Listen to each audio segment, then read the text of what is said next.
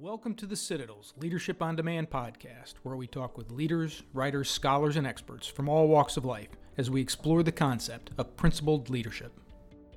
On this week's episode of Leadership on Demand, we will take a behind-the-scenes look at principled leadership training with special guest Dr. Sally Selden.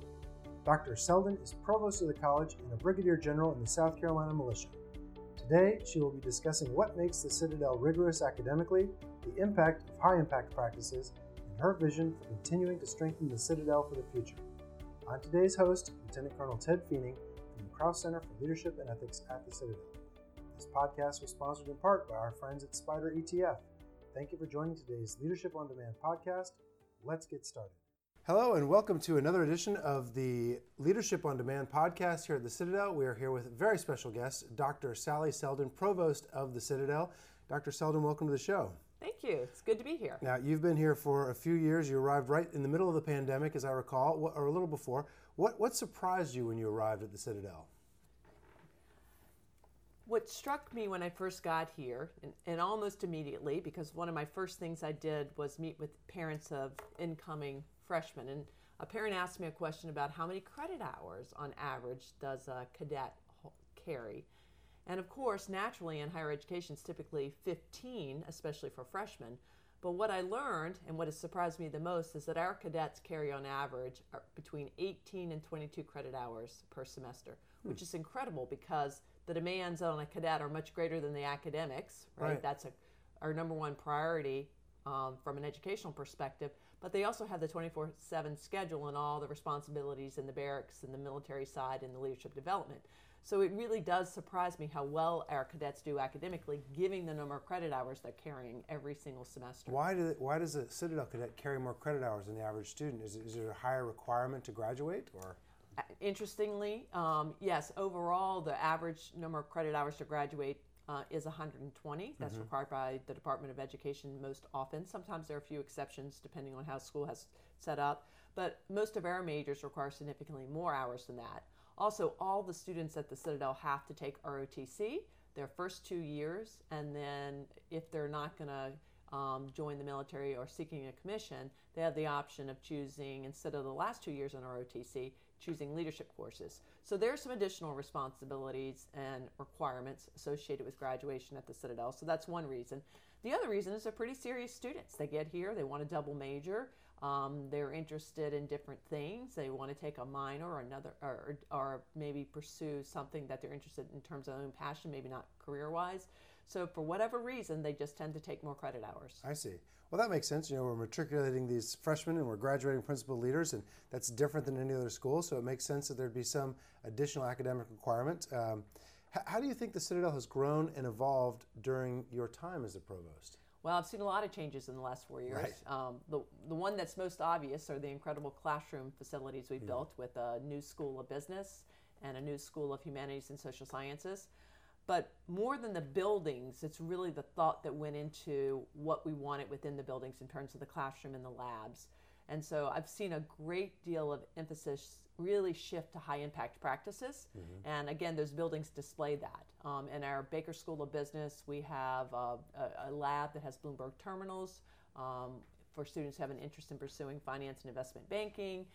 In the Humanities and Social Sciences building, we actually have a national security classroom, we have a training skiff, we have a cyber range. So we're trying to really focus on creating experiences academically that really prepare our graduates for work. Sure, and our audience is a whole bunch of folks out there, folks who graduated a long time ago, folks who are thinking about coming to the Citadel. For those folks that might not know, what is a high impact practice? It's a practice that really results in deep learning, and they tend to be, high impact practices tend to be more hands-on and application based. So student-led research, working with the faculty member research project is an example of a high impact practice. Working in the cyber range where you're grappling with real problems and trying to solve those with the academic knowledge that you've learned. Learning how to use a Bloomberg terminal and then using the information that you gain from that use of that terminal and making decisions about how to manage investments on behalf of the Citadel.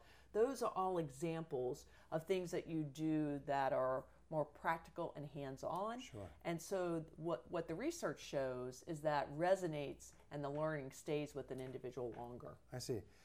And in our current academic environment and all the changes happening in Charleston and new generation coming through colleges, what do you think the faculty are most concerned about at the Citadel these days? Yeah. Well, I would tell you, just looking as we've come out of COVID, right? And we have a number of students who were in high school largely online. Sure. There are concerns in terms of their level of preparation for math. So in our STEM areas, our faculty might express concerns about the math skills. We see the same thing on the writing side. They may or may not have had the same level of instruction with regards to writing. So we're always concerned about our students' writing. And of course, that coincides with the whole use of AI, right? With the Sure. with the rise of ChatGPT and other generative AI tools, faculty are concerned that students may access those tools to do the work, and as a result, they may not learn the material, right? Because you've got to grapple and be challenged and struggle with the material. That's where real learning occurs. Right. So, and then, do you think the students are equally concerned? What do you think the students are concerned about?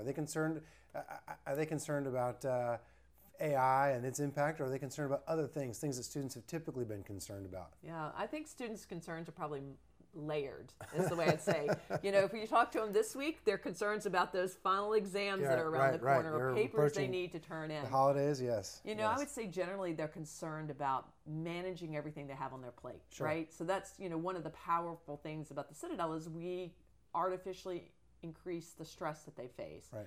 And it's not artificial; it's real, and a lot of times, right? Because we want to help folks figure out how to manage their time well. In order to do that, you've got to be pressed on your time. And so, I think our students probably express a lot of concerns about their ability to get done everything they need to get done, both in terms of the responsibilities on the military side, in terms of their leadership roles, and in terms of their academic classwork.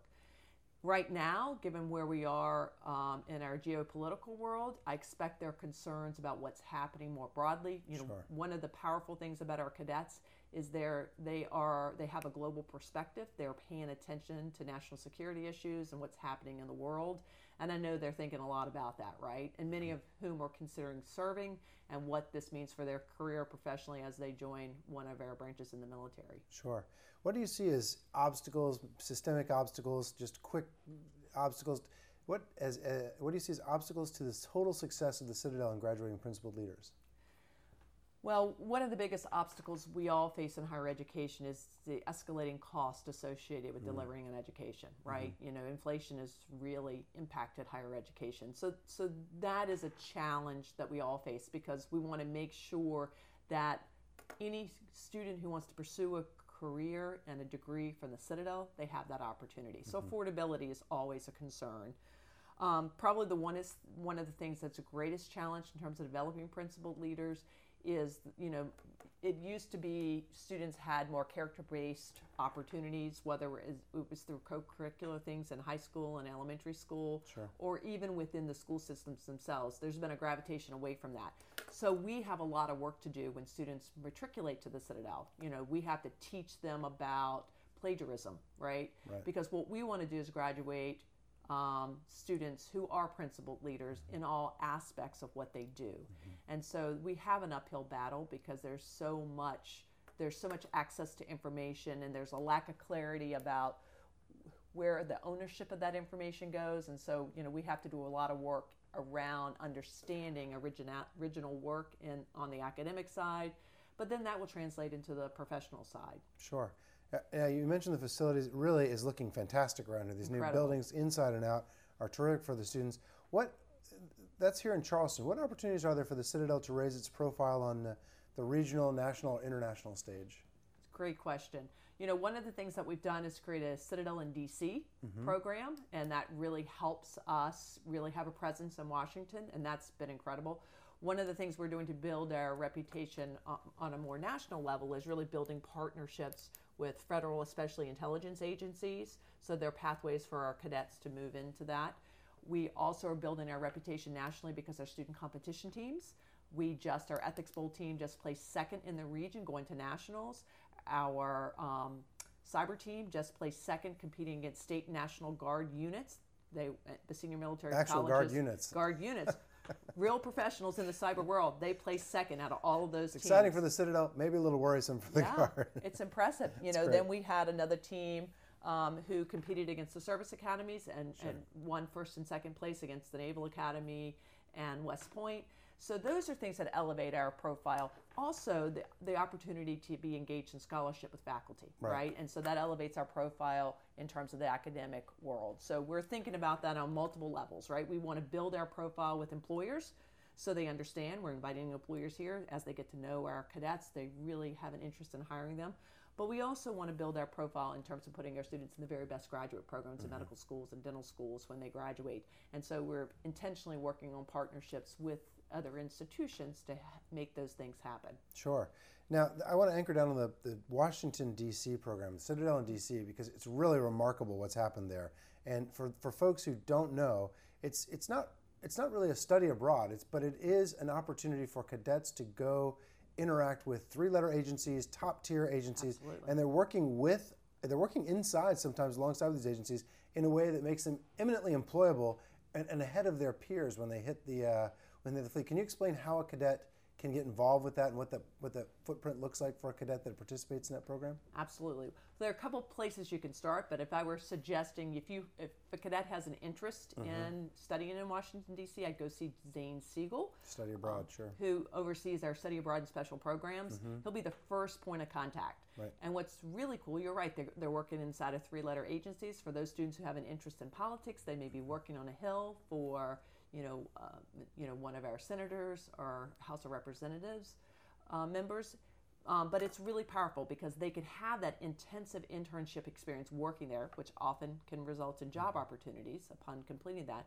But at the same time, they're able to take 12 additional academic credits, so they can maintain where they are in their major. So we work really hard to make sure that they can continue to progress, because we're really committed to those four-year graduation rates. But I really do encourage students who have an interest in being in public service, whether it's in the CIA, the State Department, Foreign Service, or if they have an interest in maybe law school, right? Because we have some opportunities for people who are pre-law as well in Washington to really pursue that, so they can really see what it's like day in and day out in that profession. Is that also integrated with, I know there's a strong alumni presence in D.C. Is that sort of being integrated as well? Yeah, our Alumni Association group in D.C. is instrumental. Right. And actually they were critical for us even beginning this program, but they provide a lot of support to the students who are in Washington, a lot of connections, help them with some of the internship placements, and they really track what they're doing while they're there. So we're really appreciative of all of that support. I think it's just a very exciting confluence of a lot of good things for the cadets that I know that have participated in that program. So what traditions have you really enjoyed here at the Citadel? What have you found unusual, or what have you found to be some of the special elements of the Citadel that you personally have enjoyed as provost?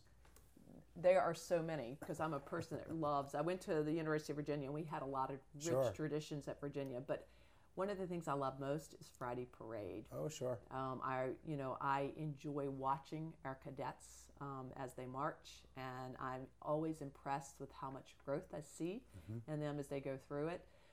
But of course, there's nothing quite like ring night, the ring ceremony, and watching our cadets receive their ring and watching them share that joy with their classmates and their families.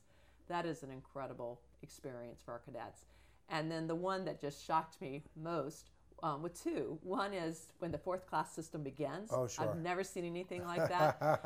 And then I love the bookend of Recognition Day, right? And so, as our cadets march into Marion Square, right, it is a very powerful moment, because I know how hard they have worked over the course of that period of time from August to March. And that is such an important day for those men and women. And it is really special to be there and share it with them. Sure. And then the next day, they're so relaxed. There's a humongous load off once they're recognized, to be sure.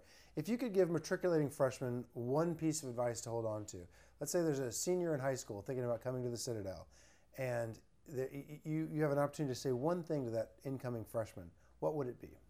So it would be two things. One is trust the process. I can tell you with confidence that it truly does work. You may not understand it initially, but trust it. But secondly, always keep your priorities, right? You are here to get a 4-year degree, so you make sure that you're prioritizing your academic work, as you're trying to balance and learn time management. And then the third small thing I would say is look at your sophomores above you, your juniors and your seniors. They were just where you are, so know that you can get through this. That's what I would tell you. I've seen lots of men and women come through the program and get through it, even when they've been highly challenged.